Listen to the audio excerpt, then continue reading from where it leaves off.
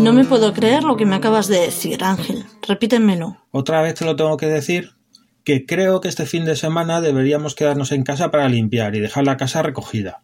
Llevamos demasiado tiempo sin hacer limpieza general y la casa está fatal. Este fin de semana tiene que ser el primer fin de semana que dicen que va a hacer buen tiempo después del invierno tan frío que hemos pasado. ¿Y quieres que nos quedemos en casa metidos? ¿Me lo dices en serio? Pues sí. Además, recuerda que el próximo fin de semana vamos a celebrar tu cumpleaños en casa y va a venir mucha gente. ¿Tú quieres que vean la casa tal cual está? A mí me daría vergüenza. Pues no veo que la casa esté tan mal, la verdad. No sé, quitamos un poco de polvo, pasamos la aspiradora por la alfombra, hacemos el baño y poco más. Ya.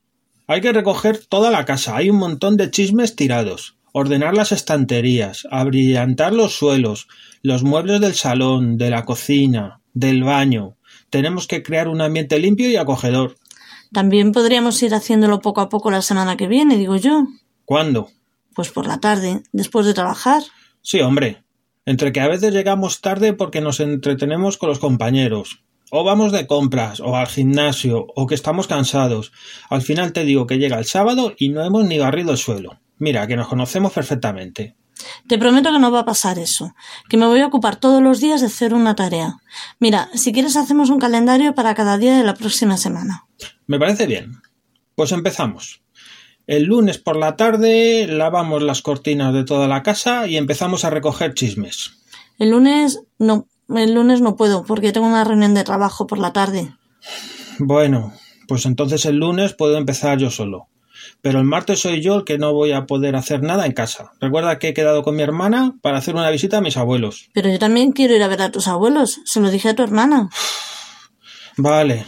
Entonces empezamos el miércoles, los dos juntos por la tarde. Ese día podemos pasar la aspiradora, limpiar los espejos, limpiar el frigorífico y ordenarlo, pasar un trapo por los muebles del salón. Para. ¿Cómo que para? Hay que hacer todas esas cosas. ¿Te estás pasando?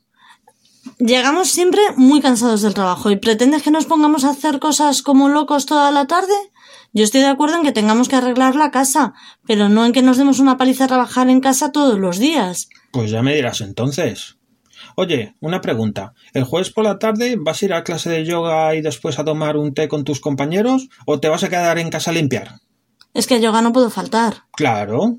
Y el viernes yo tengo cita con el médico por la tarde, por lo que tampoco podemos tener libre toda la tarde para limpiar juntos. ¿Ves, Mercedes? ¿Ves por qué lo mejor es que nos quedemos este fin de semana? No me va a quedar más remedio que darte la razón. Me has demostrado que entre semana no vamos a poder hacer nada. Así que mejor será que este fin de semana nos quedemos en casa. Mira, me alegra mucho lo que dices. Ya verás como tu cumpleaños va a ser un éxito y el siguiente fin de semana podemos hacer lo que habías pensado. Seguro que también hace buen tiempo. Por curiosidad, ¿qué habías pensado hacer este fin de semana? Pues pensaba que podíamos ir al cine el sábado por la noche a ver la última película de Javier Bardem y el domingo nos ha invitado a merendar mi amiga Susana. Pero, ¿esos eran tus planes para aprovechar que va a hacer buen tiempo? ¿Ir al cine a merendar a casa de una amiga? Pensaba que querías ir al campo o hacer alguna excursión para aprovechar el buen tiempo. ¿Tanta discusión para eso? No lo entiendo.